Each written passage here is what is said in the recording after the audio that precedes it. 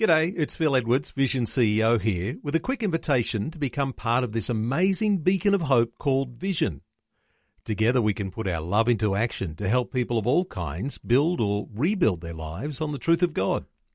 Please consider the part you can play during our upcoming Visionathon appeal, remembering that it's your support that makes Vision possible, including this podcast.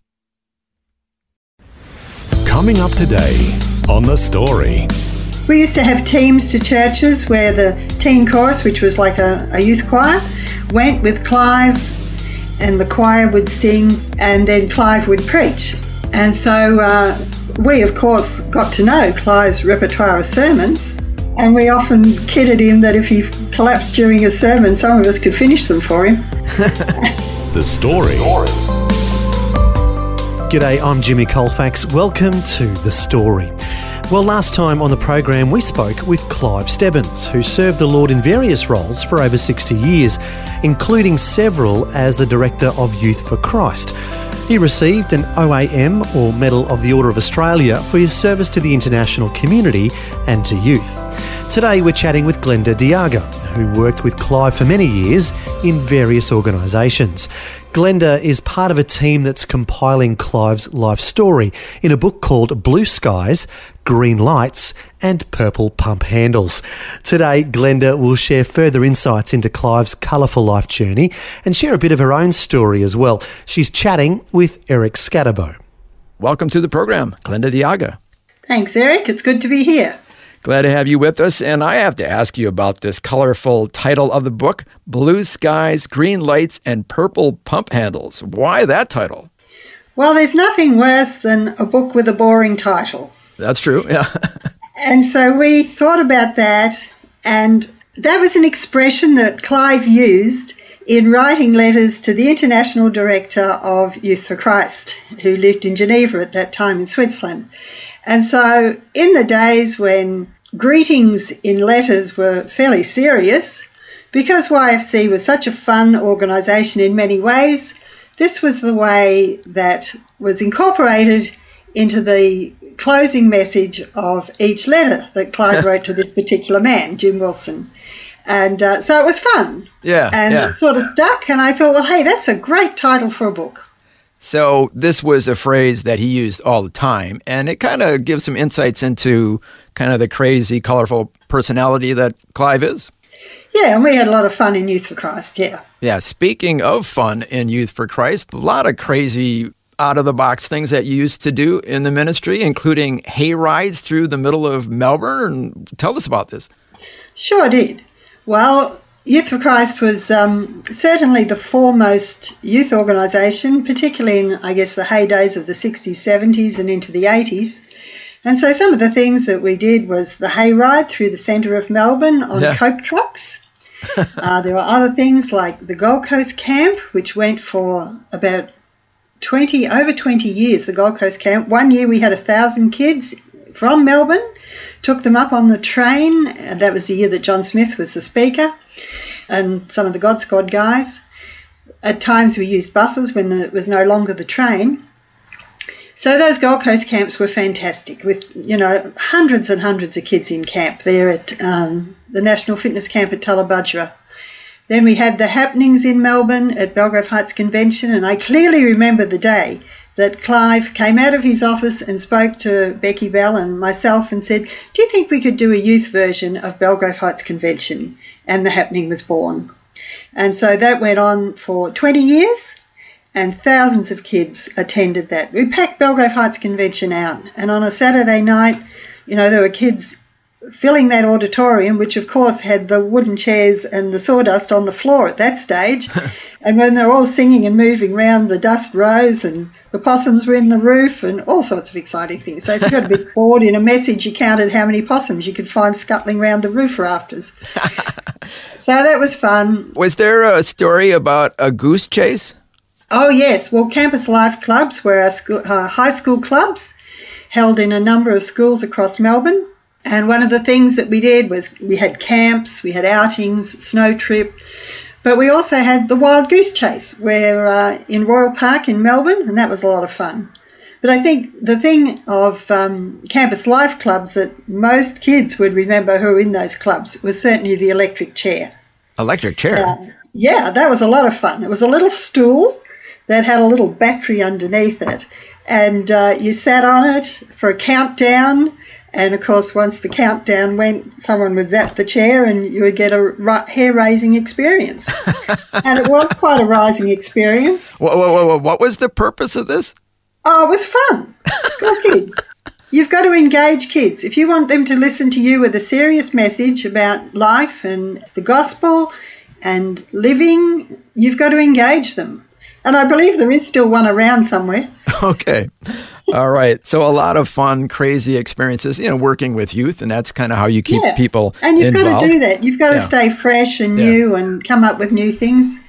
We used to have teams to churches where the teen chorus, which was like a youth choir, went with Clive and others, Brian Tizard, and we would go to churches often in the country for weekends, did a lot of that, and the choir would sing. Various artists would sing as well. We'd take soloists with us, and then Clive would preach.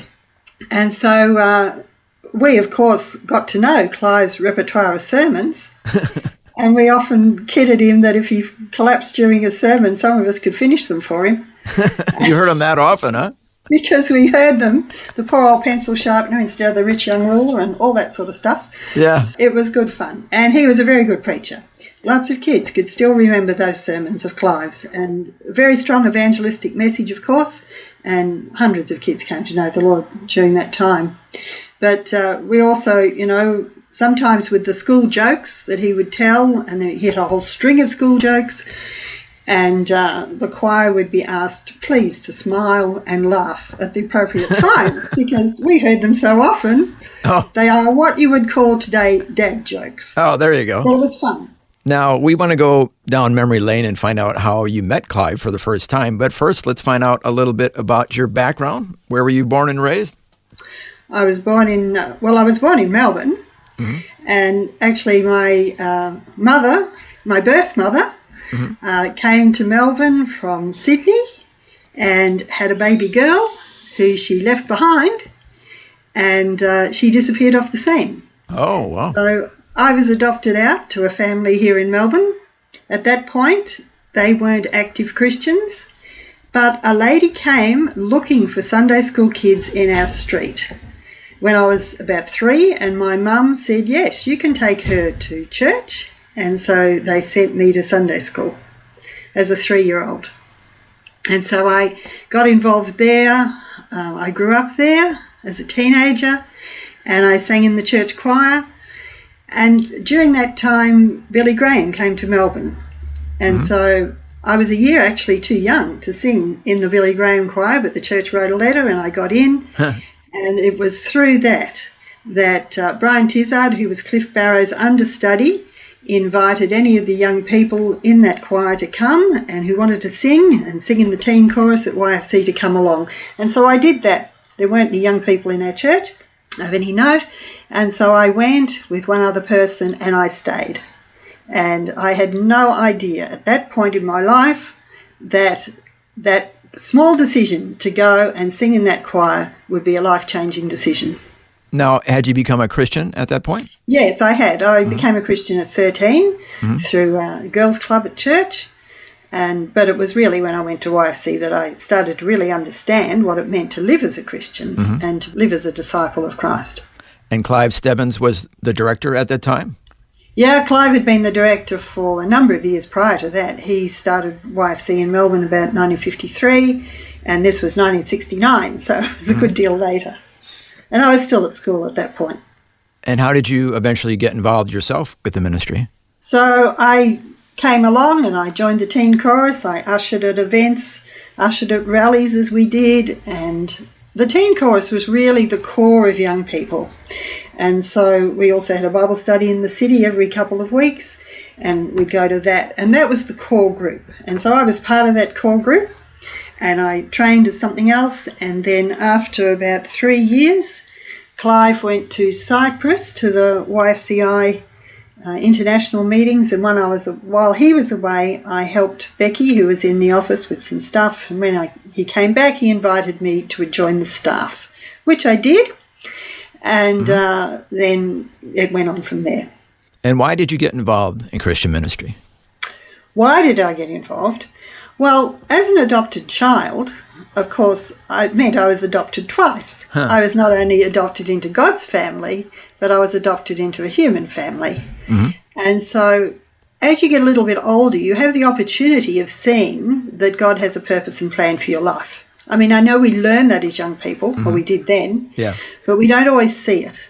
And I'm forever grateful that I was put into that family and that I've had the opportunities that I've had. And, you know, it's just an immense privilege to be able to be part of Christian ministry. And so I think the fact that I was adopted gave me a heart for kids, for children, and certainly that has played out with the work I had the privilege of being involved in the global south, in India, Sri Lanka, other places around the globe, Philippines, Ghana, whatever, through later work after YFC. And at one point you were the youth guidance director?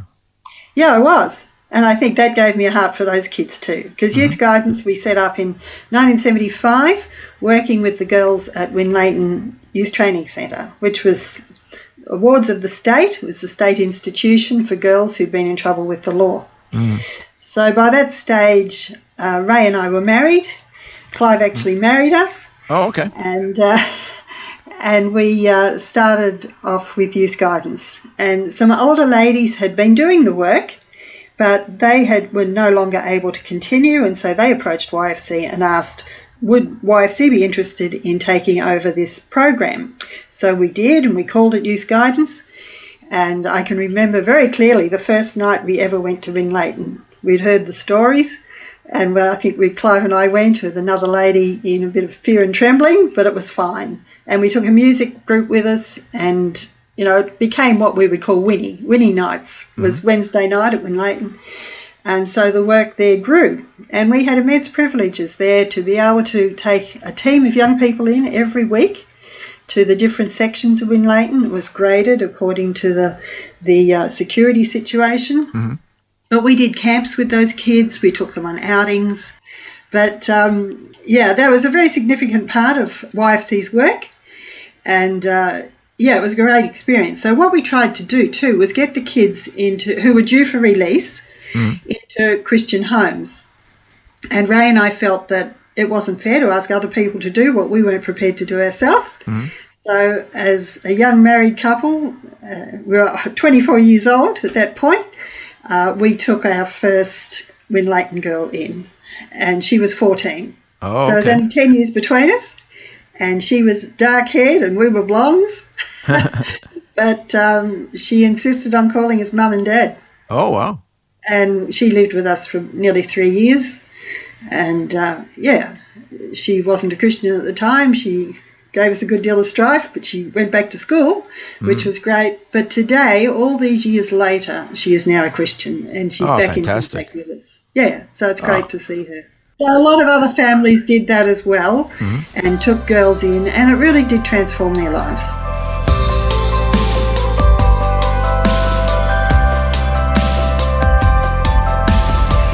You're listening to The Story. Our guest today is Glenda de Jager, who served in ministry for many years with our guest from last time, Clive Stebbins. Today, Glenda's sharing insights into Clive's colourful life journey and sharing a bit of her own story as well. Next, we'll hear more, including how she became the director of the Australian branch of a ministry founded in India. All that's coming up when we return. The Story.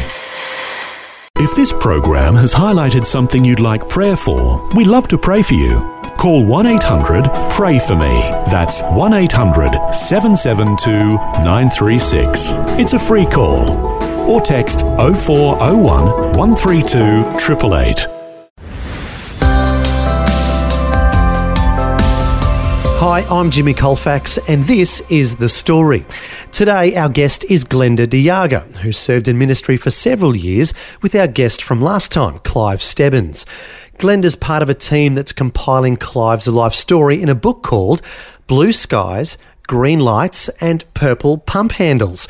Next, Glenda shares more of her life journey, and we'll hear how she continues to cross paths with Clive as she serves in various ministries. Out of YFC, Youth for Christ, another ministry started called International Needs. Tell us about that and your involvement. Yeah, well, I was working for YFC, of course, at this time, and in 1974, the World Congress on Evangelism was held in Lausanne, Switzerland, a very significant conference that was the Billy Graham Conference, and Clive was attending that as one of the delegates. They drew evangelists from right around the world to that conference. And the message of that conference was that the way forward in evangelism would be through that God was raising up national workers in their own countries to reach their own people. And the director of Youth for Christ International at that time was a man called Ray Harrison, a New Zealander.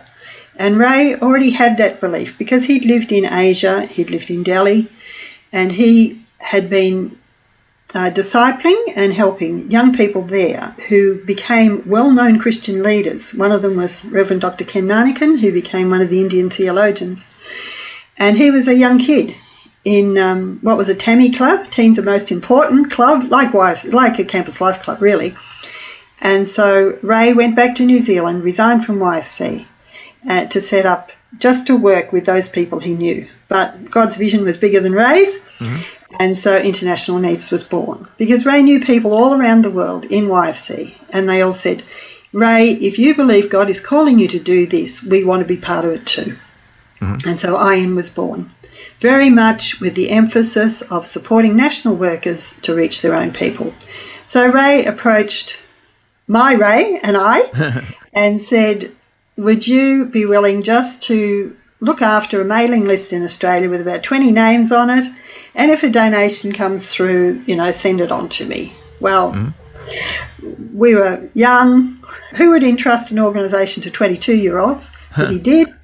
And so the rest was history. And 32 years later, I was still there. Wow. And so that grew from just being that very small little mailing list to full accreditation with AusAid, and had some amazing experiences during those years with IN. And Clive was involved in that as well? Well, Clive supported me in that we didn't have an office, we didn't have a desk. And so we used to do it either at lunchtime at YFC or at home at night. So you were simultaneously working at YFC and doing International Needs? Yes, exactly. Okay. Yes. Wow, very busy. It was busy.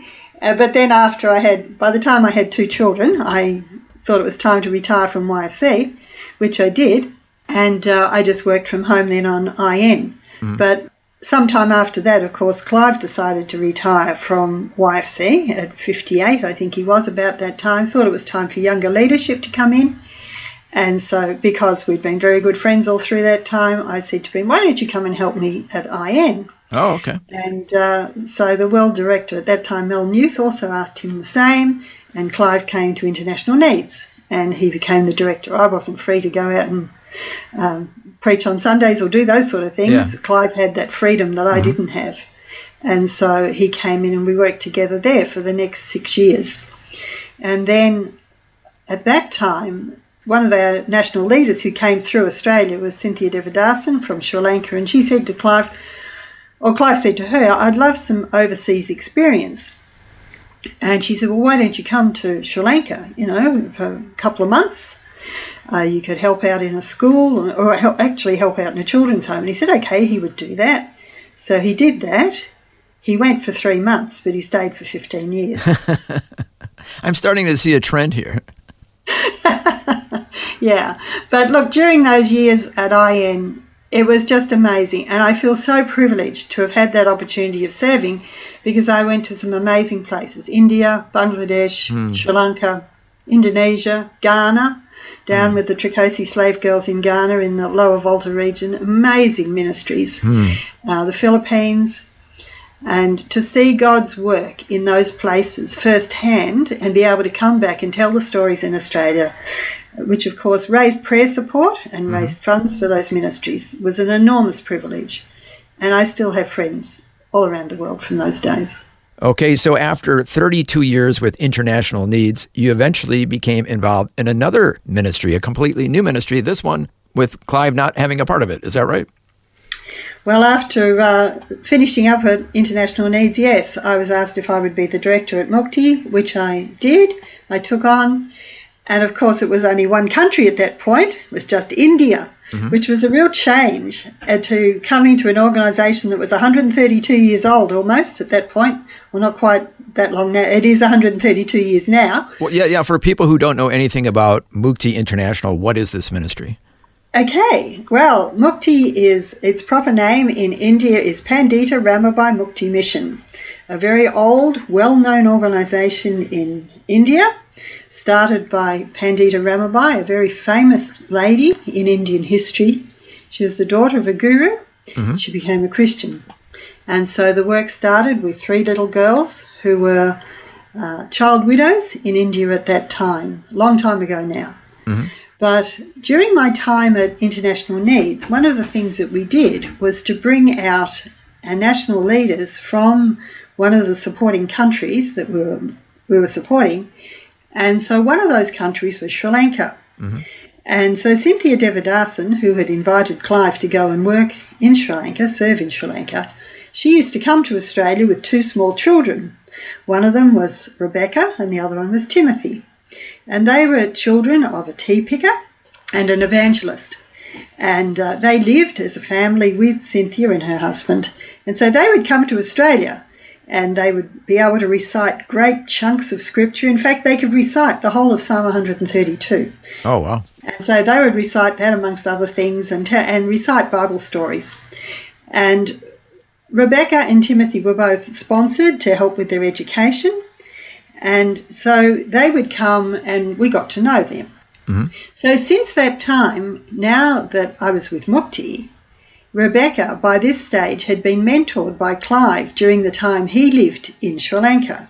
And he'd encouraged her as a teenager because he knew her from IN days and encouraged her as she started the work of Wings of Hope. And that came about through the birth of her first baby. She and Adrian had a little baby who was born with severe difficulties and wasn't expected to live. And through that experience, she saw the plight of women and children in Sri Lanka at first hand for herself, and particularly in the tea-picking regions where she'd come from as a daughter of a tea picker. And so Wings of Hope was born. And so today, Mukti Australia is the partner for Wings of Hope in Sri Lanka. Wow, so it all intersects there. Yes. So once again, you're connected with where Clive was serving in Sri Lanka.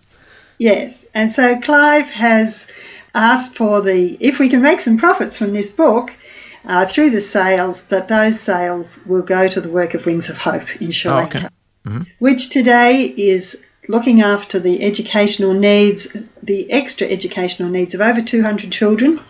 But it's much more than education. It's working with their mums as well in a Shine program, hopefully in the future working with the dads, because they are the ones who really need to understand how to be good dads in a family. And there's lots of challenges there in that country.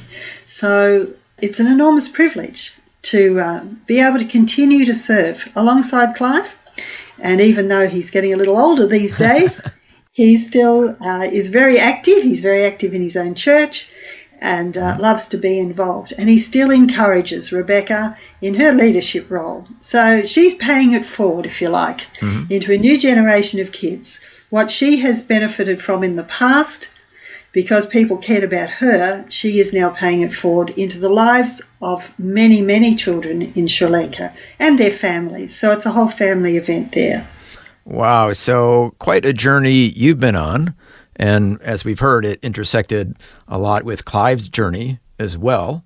But now you're able to mentor the next generation and Rebecca, and she's carrying it forward. So it's just beautiful how the Lord worked in all of your lives to impact so many other people's lives through these various ministries. And it's been an enormous privilege.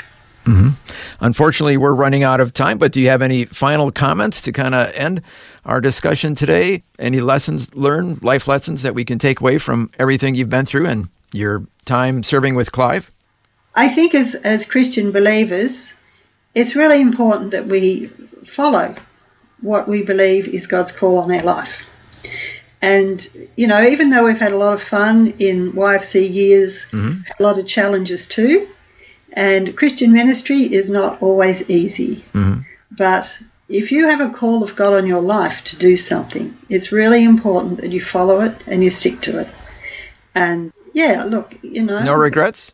No regrets at all. None. But it has, it hasn't obviously been easy for Clive at times. It hasn't been easy for me. And the challenges will always be there. But that's what ministry is. But it's the call of God on your life, and I think, that's what you need to stick to. You don't put your hand to the plough and turn away. But look, it's to see it reproduced in the lives of others and to see the blessing that God just uses ordinary people. Clive is an ordinary person. I'm a very ordinary person. But you can still be used. And as you see the kingdom growing, and it's an enormous privilege to be part of that. Wow. Well, thank you so much for sharing a bit of Clive's story and your story with us today as well. Thank you so much. Thanks, Eric. Well, that was Eric Scatterbo chatting with Glenda de Jager, who served in various ministries with our guest from last time, Medal of the Order of Australia winner Clive Stebbins.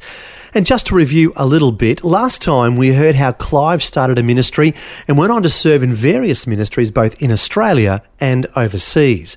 Then today, we heard how Glenda met Clive when she was a teenager and how their paths crossed several times over the years as they served together in various ministries.